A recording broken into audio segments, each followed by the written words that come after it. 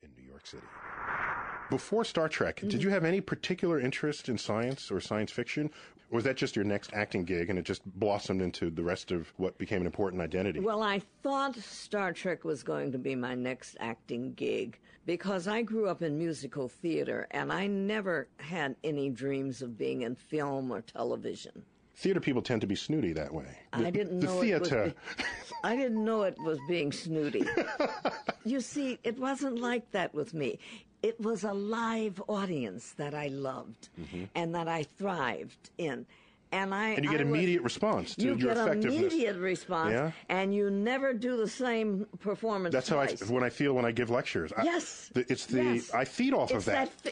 Yes, that give and take, isn't it? I bet even now you realize another dimension of what you were going to say, that because of an audience reaction or question, because you affect people in different ways.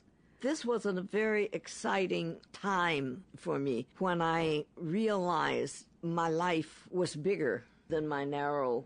I was a ballerina and became involved with all forms of dance. So the total stage performer then, right? I was a singer with a 4-octave range voice. I thought I had 2 voices until I found out how to connect them. I had this high voice, and I had this deep voice, moaning low.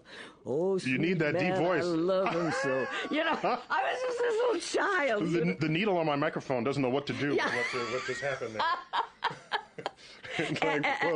and I was this actor, and I was also a writer. I used to write plays, and I'd get the kids in the neighborhood, and I'd cast them.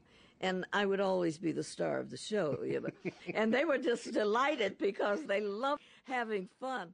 And then our parents would